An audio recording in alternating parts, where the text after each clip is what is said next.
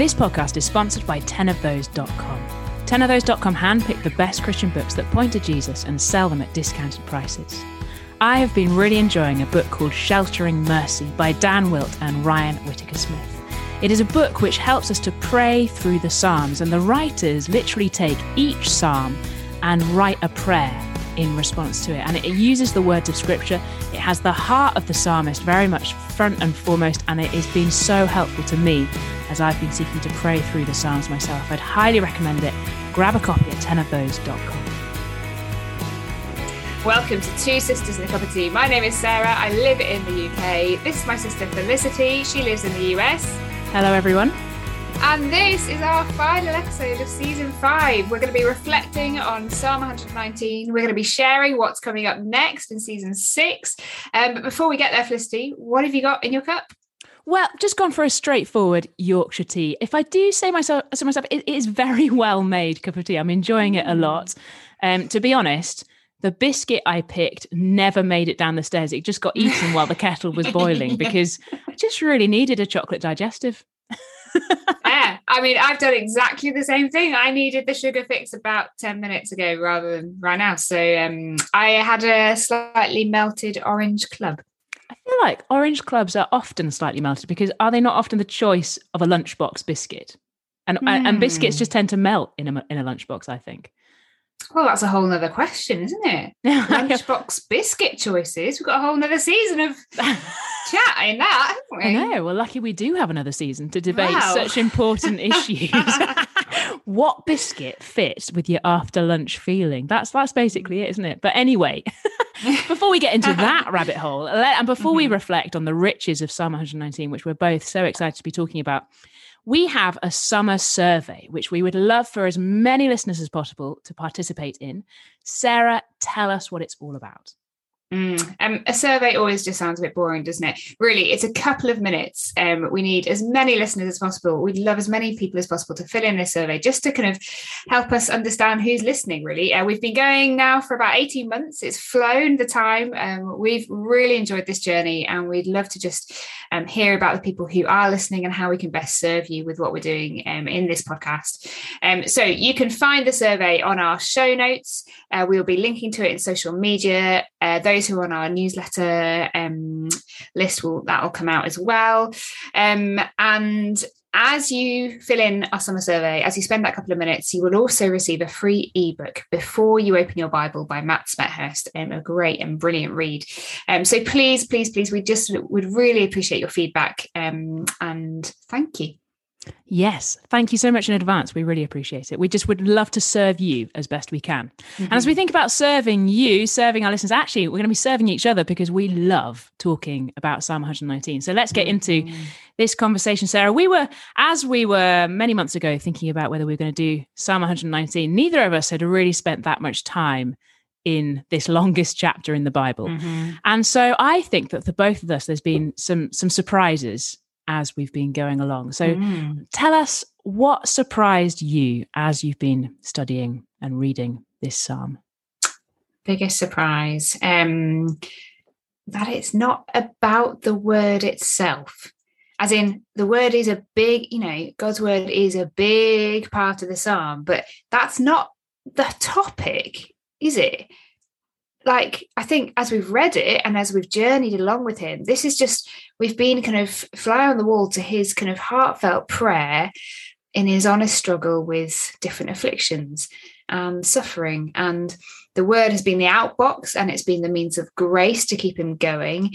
But it's not been what the psalm is totally about and all about. Yes, I think that's exactly right, isn't it? The outbox of the psalm is not actually love the Bible more, which I think I had also thought that this psalm would just help me to love my Bible more. But so you're saying that actually the word is a part of the means by which we come to love God more, isn't it? I think that's been one of the big surprises, but this is the most relational thing. Like, this psalm is just all like the psalmist and God, isn't it? It's so intimate, that relationship between them. And the word is the means by which the psalmist knows God better and seeks to love him more and is able to run in those commands.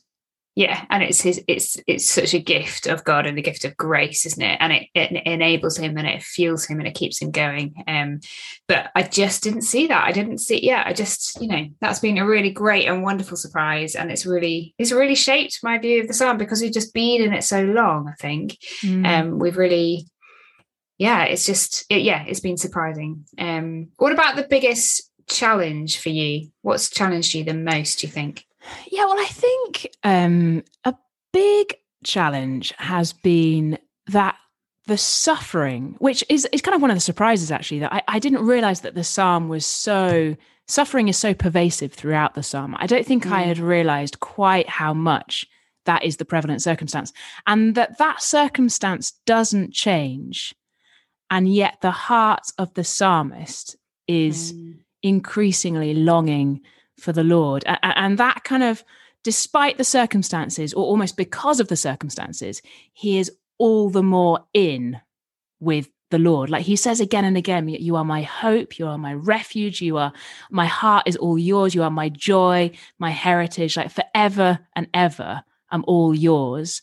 And that anchoring is despite circumstances. Like the suffering is not knocking him off course in that. And I think that's a challenge to me because I think circumstances can be more knocking than the psalmist is letting it be. And even bigger than that, not just knocking, but actually I think we get that the circumstances, his suffering draws him closer to God. And so I think there's a challenge there to how I view suffering and the real on the ground reality that God is definitely at work through his word, by his grace, in that suffering.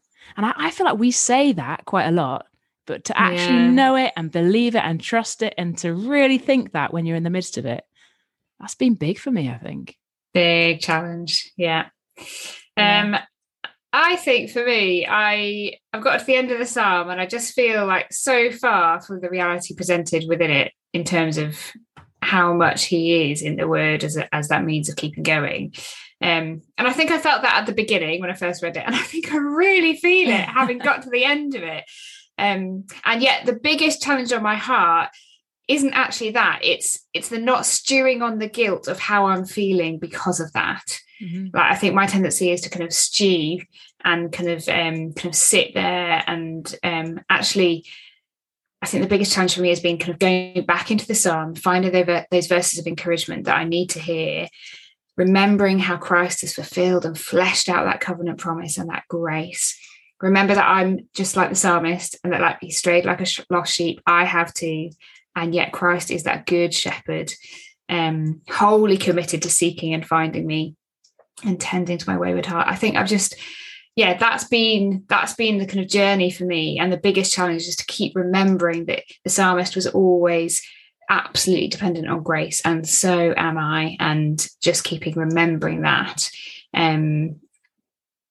That's interesting, isn't it? Because that is the challenge, because I think that's like the other side of the encouragement. Is huge encouragement there, which I'll talk about in a minute, but the challenge, the fact that you're speaking of it as a challenge, is that challenge to remember it, isn't it? To actually functionally, what does it look like to really trust what is being kind of outworked by the psalmist here? Because I think that's what we see is the psalmist doing that.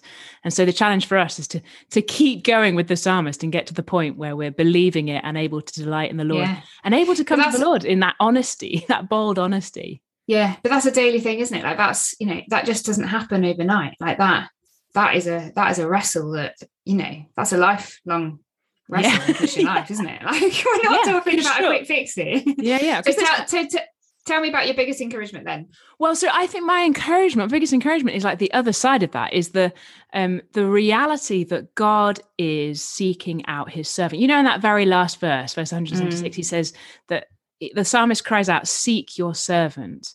And I think that seeking is evident throughout the whole psalm as we remember the wallpaper of the covenant promises. So every time we hear word, precept, command, all of those things, declared in that is the God who graciously moves towards us. And so I think we can read the psalm and be really challenged, like, man, I'm not as obedient. I'm not longing. I'm not doing all that the psalmist is kind of talking about. But in that, I know that he is moving towards me in grace. God, through the Lord Jesus. And how much more through the Lord Jesus can I be sure of that? I think that's been one of the other great encouragements, has been just as we've been reading the psalm and knowing that this is ultimately Jesus's song, I feel like I know Jesus better through having spent time in these words. And so I'm more convinced that he is for me, that kind of the grace in action, that he is for me. Yeah. Yeah. What about you? Yeah. Big encouragements? Biggest encouragement. I think it's quite a simple one, that the more I've been in it, the more fruit it's born from being in it. So the more time I've spent dwelling on each stanza, poring over the words and why they're there, the more I found those words coming out in my prayers and in my conversations and encouraging my own heart, and I hope others as well. And I think that's just been really great. It's been really good. And I guess it's not a surprise, because I don't know, it's in Mark 4, isn't it, where Jesus says, the measure you come to the word, it will be measured to you and more. And whether you bring a teaspoon to God's word or whether you bring a bucket, like that will come back to you. And actually, there's no denying it. It's been hard work, hasn't it? Like, this psalm has been hard, and it's taken a lot of effort. And it's like, I think we have poured ourselves into this because we've been keen to get all that we can out of it. And that's come in abundance. Like, the Lord has really worked in our hearts through it. And I think that's just been such an encouragement, because I can see the impact on my heart in a massive way. It really has been changing us, I think. That's huge, isn't it? And let us just remember when we first picked up the psalm, we were like, what? Let's just be honest about that. I think you're right. It has been hard, but as you say, the fruit has been big, and not even just a cut and dried kind of fruit, an ongoing fruit as we've been in it. So you said the psalm has been changing us. I would totally agree with that. In what way, though? Like how has this psalm been changing you? Yeah, I think that's like one of the best questions to ask, by the way, in terms of like, as we're kind of rounding up Bible books, how has this actually changed me? I think in really big ways. I think, as you were saying earlier, like the just processing suffering and what it looks like to view suffering in the light of God's word, in the light of God's character, and kind of coming back to those kind of checkpoints at each. Having calling those things to mind about his character, his goodness, his sufficiency, that's been a big thing for me. Most of all, it's really changed the way I'm praying, in the immediacy of what I know about God. I feel like I'm praying more immediately. I'm that kind of the last few verses where he's delighting, he's pleading, he's praising, he's rejoicing, he's straying, he's asking, he's requesting. Like, I feel like I'm doing that more, and that can only be a good thing, I guess. I think I've got more confidence to pray in the way that he's praying, and I'm asking the Lord to show me more of him in his word than I ever have before. And I think just having that boldness kind of modeled for me, I want to do that too. And I know that I can, because Jesus has shown me the way. So that, I think. What about you? Oh, yeah, well, I'd echo that. I think my prayer life has definitely changed as a result, for that same reason, really. That the verse that says God is near, I can't remember which verse that is. It's somewhere. Yeah, the Lord is near, isn't it? Yeah, the Lord is near. Yeah, in verse 151. Yeah. And that reality that he is near, and that I can pray like the psalmist. And I think being in this book for this long means that the words of the psalm are just closer to hand. And so I feel like I'm really enjoying praying in these stanzas, and that's been really big. I think another thing actually is, in my kind of understanding in my heart, I think there's been a shifting in the way I view God's commands and the way I view my heart seeking after the Lord, and that the commands are not a separate thing. It's not like our holiness and how we're living life is separate to that. But as I run in the commands of the Lord. I was really struck by that verse, verse 32. He says, run in the path of his commands. And I was really struck by that as we run in his path, as we are obedient, then my heart kind of all the more delights in the Lord. And I think just that's really shifted the way I view obedience, really, and being a heart level kind of thing. And that as I am obedient and as I seek to be obedient, even when I stumble, actually my heart is all the more anchored in the Lord. It's been, that's so great, isn't it? It's so good. I just, this just like reviewing it together is so valuable, isn't it? Because it just like, it's really important to just kind of actually just take time to reflect, isn't it? It feels like it's been a massive journey and we're at the end of it, but it's been really valuable. And that's it. That's it. Shall we, before we do the big reveal as to what is to come next, I think we should pray in response to Psalm 119. So Sarah, why don't you pray for us now? And then I'd love to do that. Oh, Heavenly Father, we just thank you. We thank you so much for your word through Psalm 119. We thank you for all the ways that you've been showing us more of yourself, more of what it is to trust you in the midst of affliction, what it is to run in the path of your commands. We thank you most of all that it's shown us more of Jesus. It's fleshed out. It's his fulfillment of this beautiful, wonderful, grace-filled covenant promise. And it's shown us what it is to sing his song and to begin to live this song and to pray this song for ourselves. We just thank you so much for the way that your word has really been at work in our hearts. And we just pray, Father, please, with what we've learned, not get snatched away. We pray, Lord, would you guard our hearts and help us to bed in these lessons that we've learned and these things that we've been dwelling on, and how much we've seen of the Lord Jesus. We pray, Lord, that would fuel our worship, that would drive to our heart, and Lord, that we would obey more fully, because as we do that, we know more of you fully. We thank you so much, Lord, for Psalm 119. Amen. Amen. So we are already anticipating season 6, which will be coming after the summer. And Sarah, do you want to, drum roll? We're going to be No, last time I did a drum roll, it just didn't work on the recording. So you just go for it. Just say it. Okay. So we are going to be in 1 Thessalonians, or in fact, over here in America, they say 1 Thessalonians. So we're going to be spending our next season in Thessalonians, and we'd love for you to join us. And in relation to that, over the summer, I know some of you have been wondering, what are we going to do? You know, it's not happening, 2 Sisters and a Cup of Tea, but we have a 2 Sisters and a Cup of Tea book pack at 10ofthose.com, and it is related to 1 Thessalonians. So you can go on the website and you can pick it up. Everything's going to be 50% off within the pack. It's a scripture journal of 1 Thessalonians. It is a brilliant biography called A London Sparrow, and it is a fantastic book by Ed Welch called Side by Side. So we're going to be reading those books this summer. We would love for you to be reading those books as well, as we anticipate getting into 1 Thessalonians together. Yeah, exciting. Great.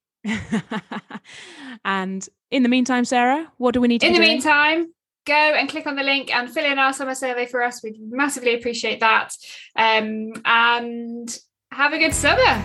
I think that's it, isn't it? Yes. Thank you so much for being with us through Psalm 119. We are praying for great fruit as you've been in the Word with us. And we'll see you after the summer.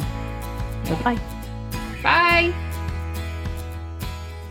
Thanks for listening to this episode. It's sponsored by 10ofthose.com. Check them out for great discounted resources that point to Jesus.